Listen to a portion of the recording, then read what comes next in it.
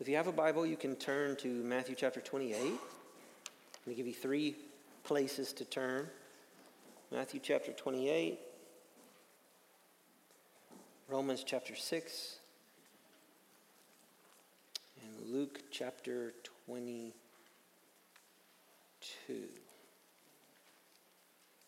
Matthew chapter 28.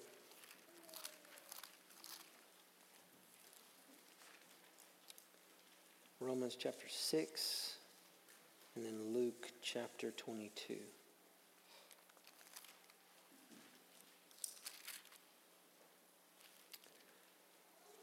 Matthew 28 says this, beginning of verse 16, passage that I'm sure many of you know very well. The 11 disciples went to Galilee, to the mountain to which Jesus had directed them, and when they saw him, they worshipped him. But some doubted, and Jesus came and said to them, "All authority in heaven and on earth has been given to me. Go therefore and make disciples of all nations, baptizing them in the name of the Father and of the Son and of the Holy Spirit, teaching them to observe all that I have commanded you. And behold, I am with you always to the end of the age." In Romans chapter 6, when Paul writes about baptism, it's not simply the practice of baptism and that it should be done in the church, but he provides us a theology of baptism, a picture of what baptism is to be and is to signify. And so he says in Romans 6, "What shall we say then? Should we continue to sin so that grace may abound? By no means. How can we who died to sin still live in it? Do you not know that all of us who have been baptized into Christ Jesus have been baptized into his death? We were buried, therefore, with him by baptism into death, in order that, just as Christ was raised from the dead by the glory of the Father, we too might walk in newness of life. For if we've been united with him in a death like his, we shall certainly be united with him in a resurrection like his." And then flip back to the Gospels to Luke chapter 22.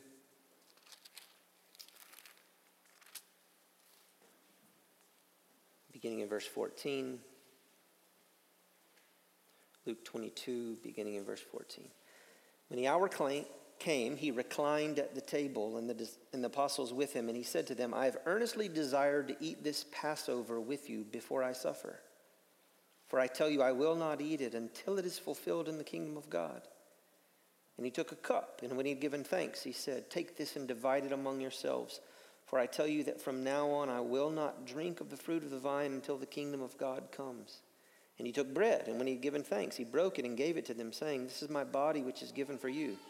Do this in remembrance of me." And likewise the cup after they had eaten, saying, "This cup that is poured out for you is the new covenant in my blood. But behold, the hand of him who betrays me is with me on the table. For the Son of Man goes as has been determined, but woe to that man by whom he is betrayed." Article 7 of the Baptist Faith and Message, Tom, you can just scroll all the way near the end of that slide. There you go. Perfect. Article 7 of the Baptist Faith and Message. If you're new and you're just following along with us on Wednesday evenings, we've been studying the doctrinal statement of the Southern Baptist Convention, which is called the Baptist Faith and Message. First edition was 1925, then 1963, then revised most recently in the year 2000. And we adapt so many of our church's statements of faith off of this doctrinal statement, this confession of faith. And so we come to Article 7, which is the article on baptism and the Lord's Supper. So John taught last week on the article on the church and the offices of the church, the roles of pastors, of elders, of deacons, and then specifically one of the things that has had to be made clear in recent years in the Baptist Faith and Message is that while men and women may serve alongside one another in the church, Baptists have historically believed that the office of pastor or elder is only to be held by a man. That's a controversial statement in the Baptist Faith and Message. That's a complementarian statement that there are equality in value and dignity and in worth among men and women, but there are complementary roles that men and women are supposed to have in God's economy, both in the family and in the church. And it's clear from the New Testament.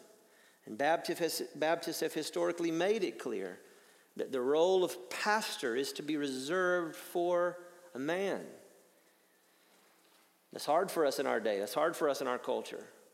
When the ordination of women and when women pastors are happening in every other denomination basically around us, we have had to stay with what we believe is God's word in saying that should not be so. No matter how gifted a speaker, no matter how knowledgeable they are regarding God's word, there are many ways for them to utilize those gifts within the context of the local church, but they should not be pastors. They should not be leading God's church. So tonight we come to the article on baptism and the Lord's Supper. And again, as I've already mentioned, we may think, like, we would all agree the same thing about baptism and the Lord's Supper, right? I mean, that's why we're Baptists. Like we understand and we believe rightly about baptism. That's why we're in the Baptist church and not the Presbyterian church or not the Methodist church. And I've just found that ain't the case. I'm becoming more and more convinced that a lot of Baptists don't know what they believe about baptism. I can still picture it as if it happened yesterday. And I can still hear it as if it is going on right now. Tommy Henson, pastor of 35 years, the First Baptist Church of West Memphis, Arkansas, getting into the baptistry in his waders with his white robe on and his tie, not a hair out of place, baptizing people for years and years and years and years. Based upon your public profession of faith in him, I baptize you, my brother, my sister, in the name of the Father and the Son and the Holy Spirit, buried in the likeness of his death and raised to walk in newness of life. I bet I heard it 1,000 times through my life. And it just always seemed like some rote formula that they taught him in preacher's school. You know, this is what you say when you baptize people. Kind of like in a wedding, right? Husbands say this, wives say this. Well, when you baptize somebody, you say, in the name of the Father and the Son and the Holy Spirit, buried in the likeness of his death, raised to walk in newness of life. That's just what you do if you're a Baptist preacher. It's 25 years before I begin to think about the implications of those words and what they mean and what's really going on up there. What's happening? What's the congregation viewing? What are they seeing? What's taking place in the life of the person that is there?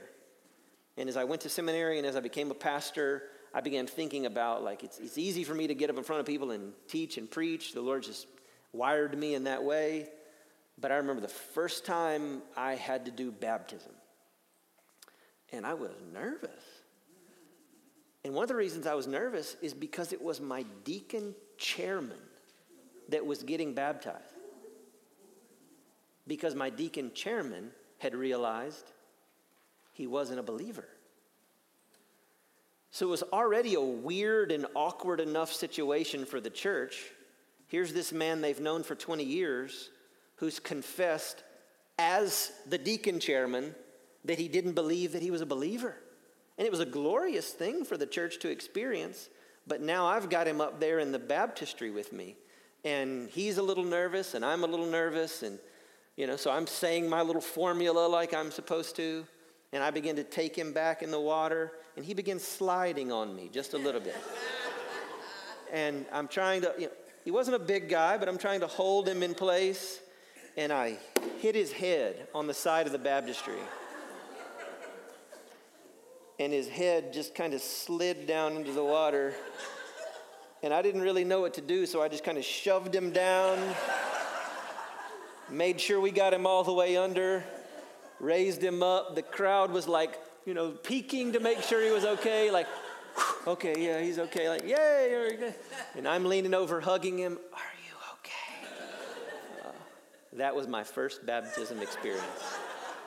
They've gone a lot better since then, but I'll always remember that first one.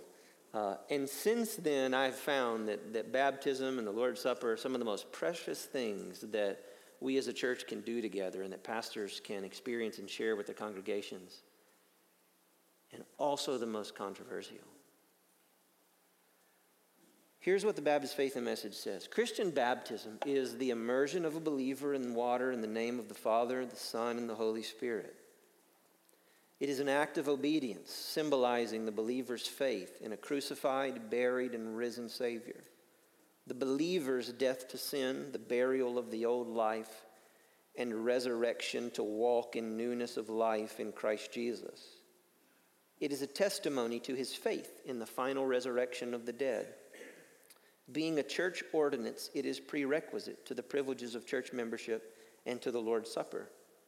The Lord's Supper is a symbolic act of obedience whereby members of the church, through partaking of the bread and the fruit of the vine, memorialize the death of the Redeemer and anticipate his second coming. If you looked at the study guide this week, if you had a copy and you followed along with it, one of the first things that they talked about on page 94, which I'll just mention briefly before we look at the next slide, is that there's a difference in the way that Baptists have understood these two ordinances and the way that so many other denominations or religious groups have, in that we primarily see them as symbolic, whereas other groups see them as sacramental. So we don't refer to them as sacraments. You go into more high church denomination, Episcopal or Catholic, and they'll refer to them as these are the sacraments. And a very easy or kind of basic elementary way to try to explain that is that many denominations who refer to these acts as sacraments believe that in the act itself there is a conferring of grace in the act itself. That in baptism there is grace divinely given through the medium of the pastor, through the medium of the sacrament itself, to the communicant who's receiving the Lord's Supper, or to the member who's receiving baptism, and that grace is brought in, is infused into the life of the person because of this. And Baptists have, for 500 years, historically stood against this and said, no, it's memorial. It's celebration, it's remembrance, it's symbolic. Now, of course, we could get into the whole Protestant and Catholic distinction of substantiation and transubstantiation, and the Roman Catholic understanding of the body and blood of the Lord Jesus actually being present in the Lord's Supper. The doctrine of the Roman Catholic Church is that the bread and the wine of the Lord's Supper literally becomes the flesh and blood of the Lord Jesus. That when the Eucharist is blessed, it becomes flesh and it becomes blood. And they call that doctrine transubstantiation, that it changes and it infuses grace to the people who are taking the Eucharist. The word Eucharist simply means a thanksgiving. And so there's a celebration of thanks from the person because they're receiving grace from God. That's why the Mass is so important. That's why the giving of the Lord's Supper is so important in the Roman Catholic Church. We could spend a lot of time talking about that. Baptism is symbolic. The Lord's Supper is symbolic. It's a picture of something. It's an external picture of something that has already happened inwardly or is happening in an ongoing way as it relates to the Lord's Supper. On that next slide, what I want to do is I want to try to just take the first paragraph about baptism and I want to break it down into the distinct words that are mentioned here, words that may be very common to you, words that you may have never really even thought about before. The first is the word immersion. Christian baptism is the immersion of a believer in water in the name of the Father and the Son and the Holy Spirit. You've probably heard this before, but the Greek word baptizo in the New Testament literally means to immerse, to plunge, to dip into. And so in all of the language of the New Testament, when it describes people being baptized, it describes them going down into the water and coming up out of the water. There's not a single instance in all of the New Testament that describes any other method or mode of baptism other than this practice. And so Baptists have always said that baptism is the immersion of who? A believer. We wouldn't think that that word would be that important. But we're not Presbyterian. We're not Methodists. We're not Catholics who believe that the baptism of infants washes away original sin. We don't believe in the sprinkling of an infant. We don't believe in the marking out of a little one as a symbol of their being a part of the covenant community. That baptism has in some sense replaced the rite or the act of circumcision from the Old Testament, so that now anybody that is marked out with the sign of baptism is a part of the covenant community, and then we just pray for them to become regenerate and be saved. Now, Baptists have always said baptism is for believers and believers only. Now, why would we say that? Because that's what the Word says. Now, my good Presbyterian friends would argue with me, and this is the one area, or is certainly an area, where we would agree on 99.9% of so many other things in the Scripture. When it comes to this idea of baptism, we are just going to butt heads constantly, and they're never going to see it our way. But Baptists, we look at the New Testament and we say, no, every time we see in the New Testament, even in the book of Acts, even if you want to point to those household baptisms, what we're seeing in the book of Acts is always, and it is those who received the word were baptized.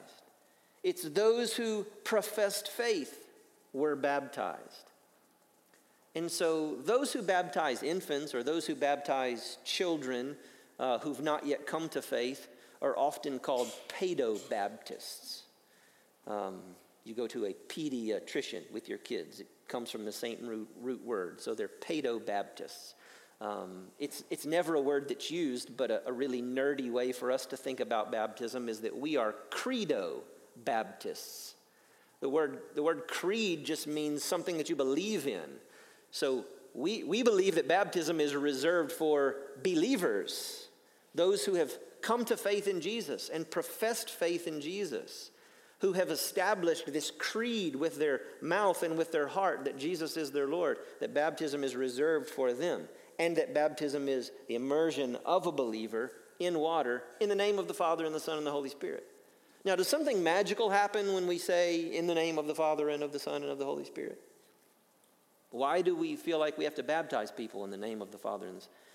Is someone not baptized if the pastor doesn't give the right verbal formula and doesn't say all three members of the Trinity? No, the reason we read Matthew 28 is to just be reminded that this is the commission that Jesus is giving his apostles, that people are to be made disciples, and then they're to be baptized in the name of the Father and the Son and the Holy Spirit. But it's not some magical rite or formula. It's a reminder that there's a Trinitarian salvific work that's going on in the life of this person who's given their faith and their heart to Jesus. God has ordained. Christ has accomplished. The Spirit has quickened. And they're being baptized into faith in the Lord Jesus Christ. A work of the Father, a work of the Son, a work of the Holy Spirit. So there's this Trinitarian formula. In the workbook, it asked you at the very end of the chapter, what are the three things that baptism symbolizes as it relates to Jesus? And those three things are death, burial, resurrection. And then it asked you, what three things does it symbolize in the life of a believer?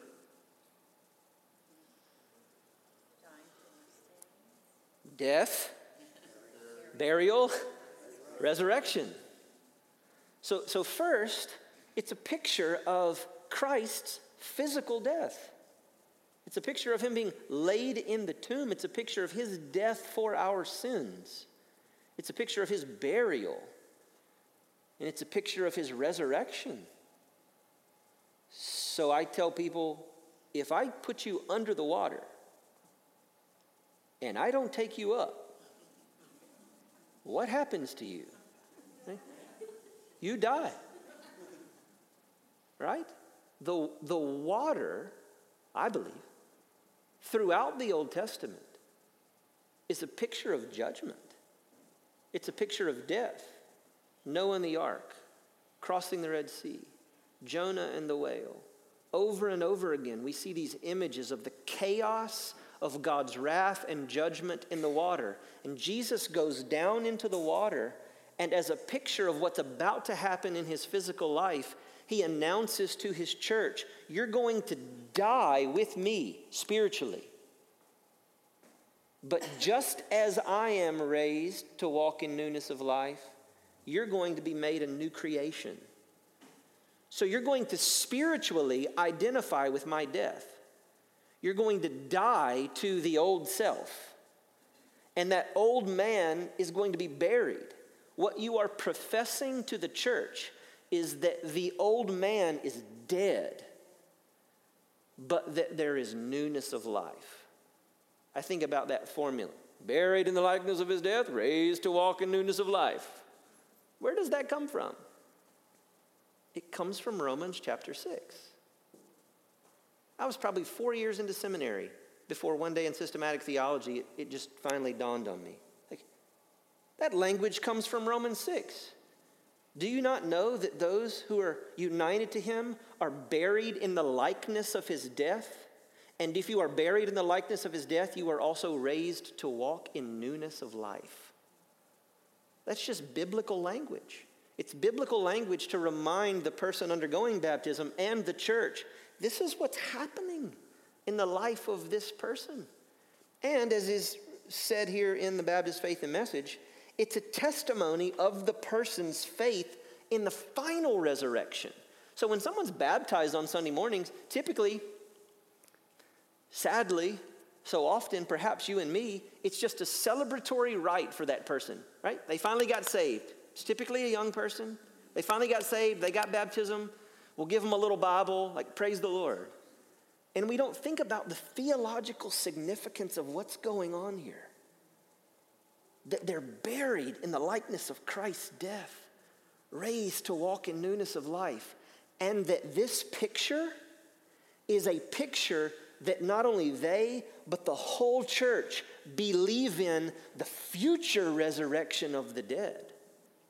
That we will all be raised once again, just as Christ was raised, to walk in real, eternal newness of life. Now, you come to Romans 6, you think about the language of death and burial and resurrection. Does any other way of baptizing people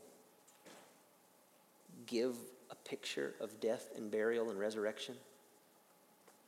Like immersion into water? Again, some of my greatest friends are Presbyterians. And I love them dearly. And I just don't get it. I just don't get it. And we just talk past each other all the time. And I read their books and they read my books. And we just don't get it. And this is one of the main things that I come back to over and over and over again. How do you get a picture of death, burial, and resurrection with sprinkling? You don't get that.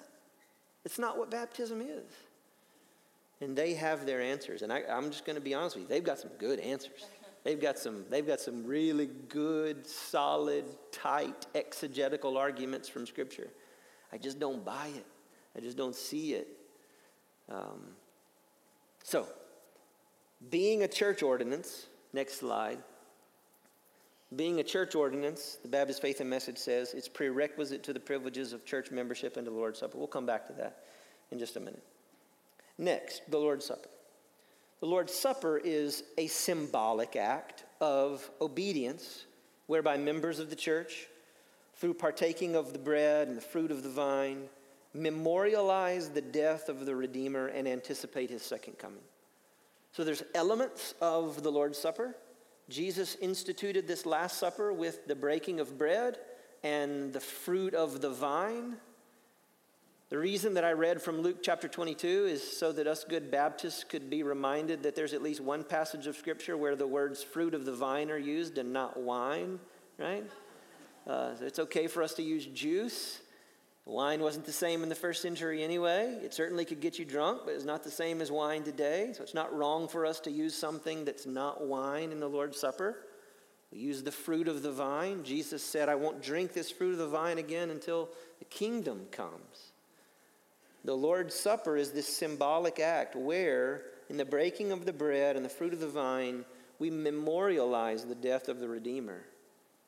We proclaim the Lord's death until he comes again. That's 1 Corinthians 10, when Paul gives instructions to the church about the Lord's Supper. Now, same pastor that I would tell you about, my same home church, and I know that this is the experience for many of you. I watched as a child, almost in horror sometimes, as I would come in the sanctuary and the plates for the Lord's Supper would be mounded up here with the big white sheet over it like there was a dead body at the front of the church. And I just always thought it was strange. And every plate was perfectly aligned, and every plate had to be perfectly passed out. And then we tasted this little bread that tasted like chalk, and it didn't even taste like bread. And I was always a little bit kind of weirded out by the Lord's Supper. Never really understood the significance of it. Never understood why my parents wouldn't let me have it when I was little. Those are good questions for little people to ask. What's this for? What's happening? What's going on? Mom and Dad, why can't I have it? Why does the pastor keep saying that I need to be baptized first? Those are good questions to ask.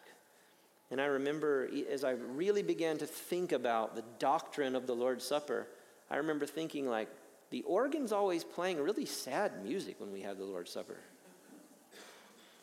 Shouldn't we be happy that Jesus has risen from the dead?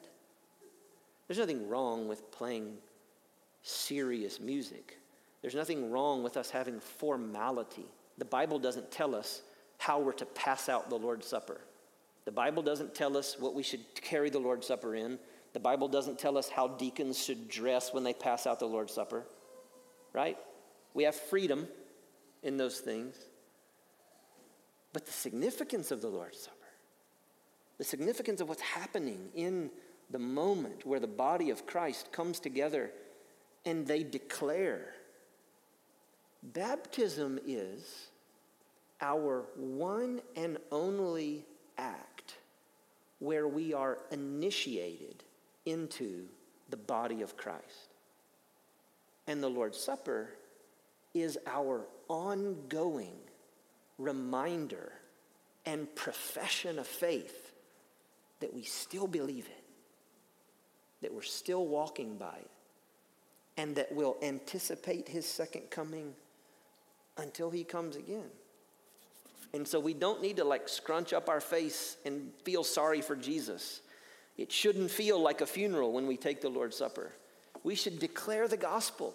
We should be serious and we should reflect. 1 Corinthians 10 says that. Examine yourself.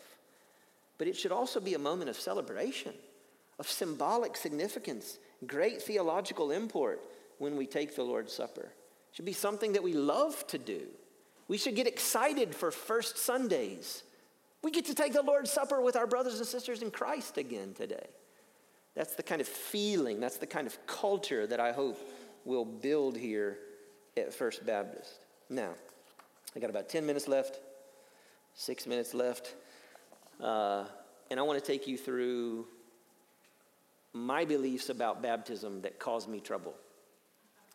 I didn't put caused me trouble. These are still ongoing conversations. So here's my top 10 list. And this will help us think through these doctrines, I think, a little more carefully. And I hope, as I explain to you some of the difficulties that I've had in ministry, I hope that my beliefs and my convictions align with what we've read from Scripture and what we've talked about from this statement of faith. The first is that baptism is immersion. Why would that cause me trouble? Because all the time I have to talk to people who say, I was baptized as a baby in the Presbyterian church. And I have to say, no, you weren't. You may think it was baptism, but it wasn't baptism. And so I've had people that have said to me before, are you saying that baptism, that the only proper mode of baptism, the only way that baptism can be done is in immersion in water? Like, no, I'll take it even further than that. It's not just that immersion is the only proper mode, it's that baptism is immersion and nothing else. And so we constantly have to come back to the scripture and just say, can we make a biblical case for anything else? We are Baptists, right? But this is something that in the last 6 years, God has been pleased, for whatever reason, to bring people to First Baptist from Methodist, Episcopalian, Lutheran, Presbyterian backgrounds. They're coming to First Baptist. They're enjoying our worship. And maybe some of you, and they come to our Discover class. They want to talk about membership. And it gets to this topic and things get sticky. And we have some people in our church who come regularly, faithfully. They give to our church. They serve in our church in certain ways. And they aren't members. And they aren't members because they won't get baptized. Because they believe that they've already been baptized in another denomination. And we say, no, you haven't. 2, that there's really no such thing as being baptized again. Look, I don't pick theological fights with people. You all may think that I do that. I don't sit and wait till somebody says something wrong and then jab them. But all the time I hear people say, I was saved when I was 5 and I was baptized as a kid, but I didn't really know what I was doing. And so I got baptized again when I was 12. But then when I was in college, that's when I think the Lord really got a hold of me. So I've been baptized 3 times. No, you haven't. You've been baptized once. And the first 2 times, you just got wet. Because baptism is for believers only. If you're not yet a true believer, you haven't been baptized. You may have gone through the water. The pastor may have said all the right words, and you may have a card that commemorates it, but it's not baptism until you've believed. And then and only then is it baptism. I've had lots of people that have come and they've said, I just feel like I need to rededicate my life. I hadn't been in church in a couple of years and I just want to be back in church. I just want to walk with Jesus more closely. I know I'm saved, but I just feel like I need to be baptized again. No, you don't. Are you a believer or not? Have you been baptized or not? If you're not a believer, then you need to become a believer first. And then you could be baptized, but not baptized again, baptized for the first time. If you've already become a believer and you've already been baptized, then you don't need to be baptized again. You just need to live for Jesus. A second baptism doesn't even make sense in Scripture, and a second baptism isn't going to do something magical and help you really nail it down. At least it shouldn't, because that's not the theological significance of baptism, and it shouldn't be used as some emotional tool to help you feel better about your spiritual life. 4th, and this is the one that causes probably the most controversy, that children should actually understand the gospel clearly and show at least some fruit or some evidence of conversion, or that they should be cautioned to wait on baptism. Do we believe that baptism saves? No. If baptism doesn't save, then I often have to ask parents, what's the hurry? What's the hurry? I firmly believe that part of the problem that we have in the Southern Baptist Convention with so many people who aren't in church and are not walking with the Lord is because we have wrongly given a false sense of assurance of salvation by baptizing kids who are way too young to really understand the gospel. But we've led them to pray a prayer. We've led them to ask Jesus into their hearts. There's nothing in the Bible about asking Jesus into your heart. And they don't understand the gospel. You may have heard me tell the story about the Sunday school teacher I had in my previous church. She came running down the hall with this little boy. His grandmother told me that he became a believer and he wants to be baptized. And I asked him, what happened? And he said he asked Jesus into his heart and he wants to be baptized. And, isn't that great, Pastor? Can we baptize him? And so I set the kid down. He was about 7 or 8. I set him down and just started asking him the most basic questions that you could think of. Who is Jesus? What is sin? He didn't have the first clue. And we were about to baptize that kid. Pastors we have that on our conscience. Churches should have that on their conscience. Parents should have that on their conscience. But boy, there's no battle like when you have to talk with parents about whether or not their kids understand the gospel.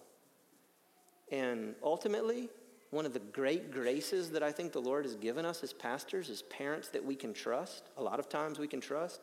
And I'll often say to parents, look, my conscience is going to be clear because I trust you. And I trust that you're going to disciple your kid and that you're going to help your kid really understand the gospel. And that may be the only reason that I feel comfortable baptizing a child that's this young. Yes, I think that kids can believe, truly believe and repent. And I pray that the Lord would save kids young. I think they don't have to know theology. They don't have to take an exam.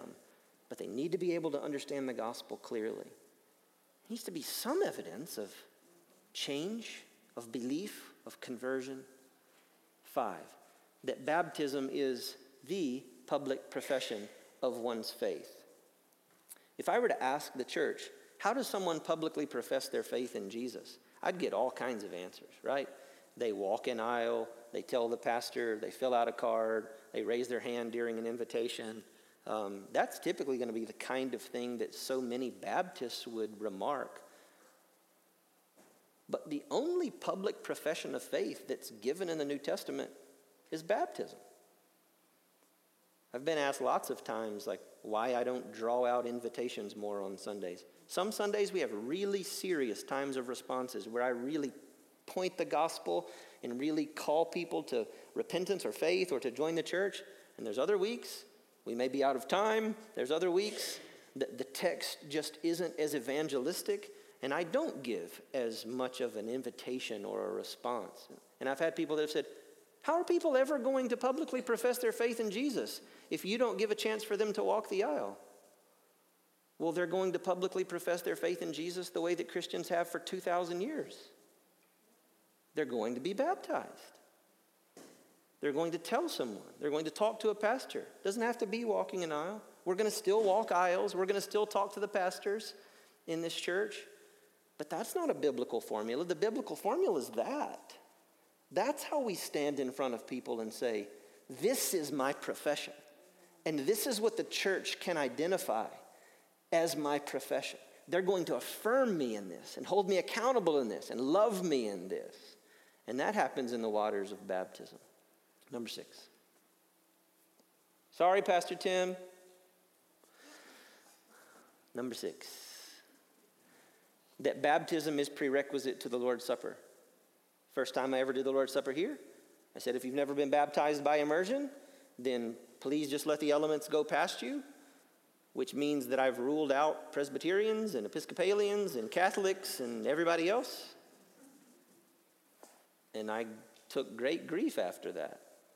Why would you say that people need to be baptized by immersion in order to take the Lord's Supper here?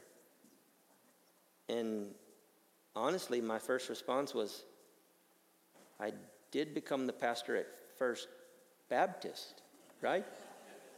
This is First Baptist Church. Just checking to make sure. I just thought that's the way that it had always been done here. I thought that's the way that the table, as it's called, had always been fenced. The Lord's Supper is supposed to be exclusive. The Lord's Supper is not for unbelievers, so we've already excluded some people. The Lord's table, Baptists have always believed, should only be believers. Believers. So not little children that have been sprinkled. Not those that have never been baptized scripturally. And so what I told the deacons as we talked through this is, and as you may have noticed on Sundays, what I will typically say is, if you are a baptized believer. So I took out the language of immersion. People know my conviction. You'll know it even more now. But I'm not going to police it. And my conscience can be clear enough that I'll just simply state baptized believer and hope that the church knows what I mean by that. And if somebody thinks that they're baptized and they want to take the Lord's Supper, we're not going to smack it out of their hands. We're not going to run across the sanctuary and knock the plate out of their hands. We're just not going to do that. That's between them and the Lord. It's between them and the Lord. But people have said, why do you believe that? Well, I believe that because of Scripture, but I also believe it because that's what the Baptist Faith and Message says. We just read it. This is our confession of faith. Baptism is prerequisite to the privileges of church membership and the Lord's Supper. And it's just defined baptism as immersion. Number 7, that baptism and the Lord's Supper are church ordinances and should not be done outside the context or authority of the local church. Do I think that the Lord's Supper should be taken to shut-ins if they want it? Sure. Because it can be taken in the context and under the authority of the local church. If a shut-in wants the Lord's Supper, our pastors or the deacons can take that person to the Lord's Supper on the day that the body observes the Lord's Supper, and they can participate with the body from afar. I believe that with all of my heart. Do I believe that a youth group that goes to camp and sees somebody raise their hands and say that they want to be a believer should baptize people in an ocean or should take the Lord's Supper with Kool-Aid and crackers? No. Should not be done. Why? Because baptism and the Lord's Supper are church ordinances. It's to be done in the context of the local church. It's to be done on the Lord's Day in worship as the people are gathered together. There's no church there.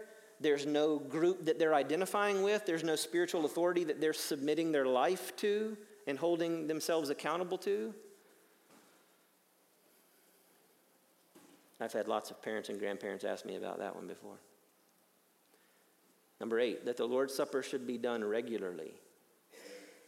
We all know from the New Testament that Jesus took the Lord's Supper quarterly. Right? That's what Jesus did. That's what Baptist churches should do. One of the first things I've tried to do in both of the churches that I've pastored is we need to take the Lord's Supper more. Well, won't it just become tradition? Won't it just become ritualistic? Won't it mean less? No, not if we do it right. Not if we talk about it right. I don't know that we should do it every week, although I think the early church probably did it every week. Every time they were together, breaking bread, prayers, reminding themselves of the Lord's death. I don't have any problem with churches that do it every week. But I love First Sundays. At least we're doing it 12 times a year. If I had my druthers, we'd probably do it more than that. It's significant. The church should do it. We should do it more regularly. 9, that we shouldn't take the Lord's Supper with those with whom we know we have serious doctrinal disagreements. When we have Holy Week services, and in the past when they've offered the Lord's Supper, I won't take it. I won't take it. Because I know what some of those folks in their denominations believe. And I take 1 Corinthians 10 seriously, that we should examine ourselves.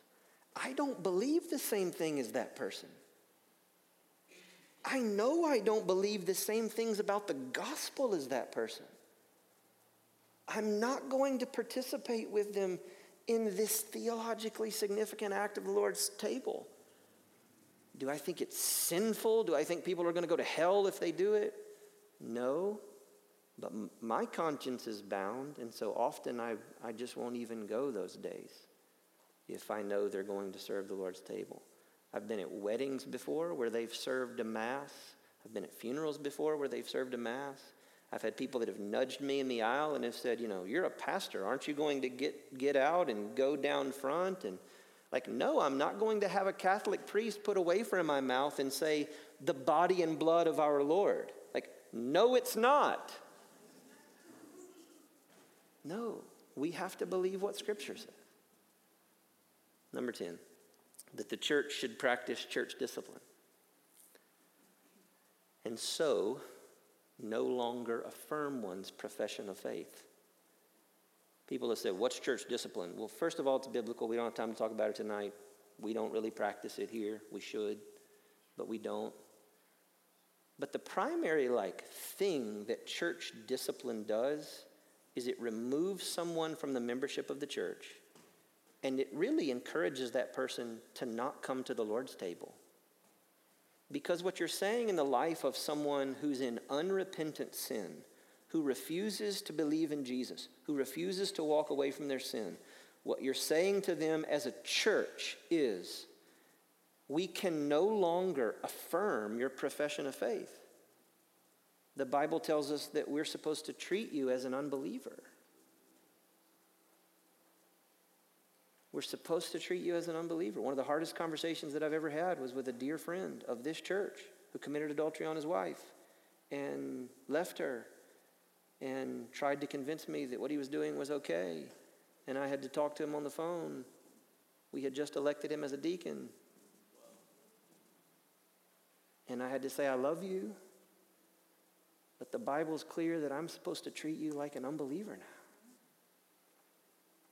You're not repenting of your sins.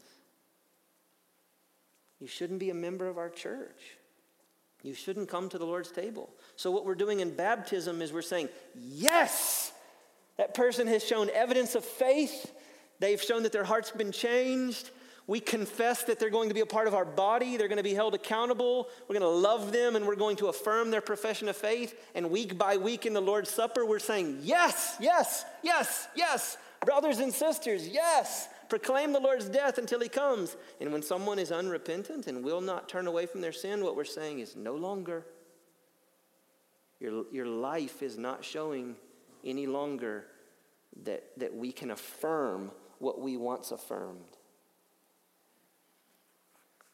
And these 10 things have caused me many hours of heartache and counsel and struggle with people. Who would have ever thought that baptism and the Lord's Supper could be so controversial? Like, just put them in the water and drink the juice. Who cares? I'm already past my time for the choir. Thank you all for paying attention. Since we are already late, if you need to go, please go. But I'll take a couple of minutes of questions because I know I may have raised some here at the end. Yes, ma'am. Is it pride? But this is what we were taught, and they just so embraced it that it would erase much confidence that they had in their past? I don't know what you're referencing. As far as why I was sprinkled. Oh, yeah. I was baptized. Yeah, it's gone different ways. I mean, I think some people just really believe they were baptized. And so you're not going to tell them any difference. With some people, I've had to say, then why are you coming to a Baptist church? Like, if you really hold, well, because I love the people, I love the music, I love the preaching, like, well, then maybe you should rethink your convictions and become a Baptist. With some people, that's been the case. With others, it's been like, this has been my whole life. This is in some sense, feels like a betrayal of my family and of the way that I was brought up. And I've got to really think through this. And some people come to the conviction that we believe, and some don't. Some don't.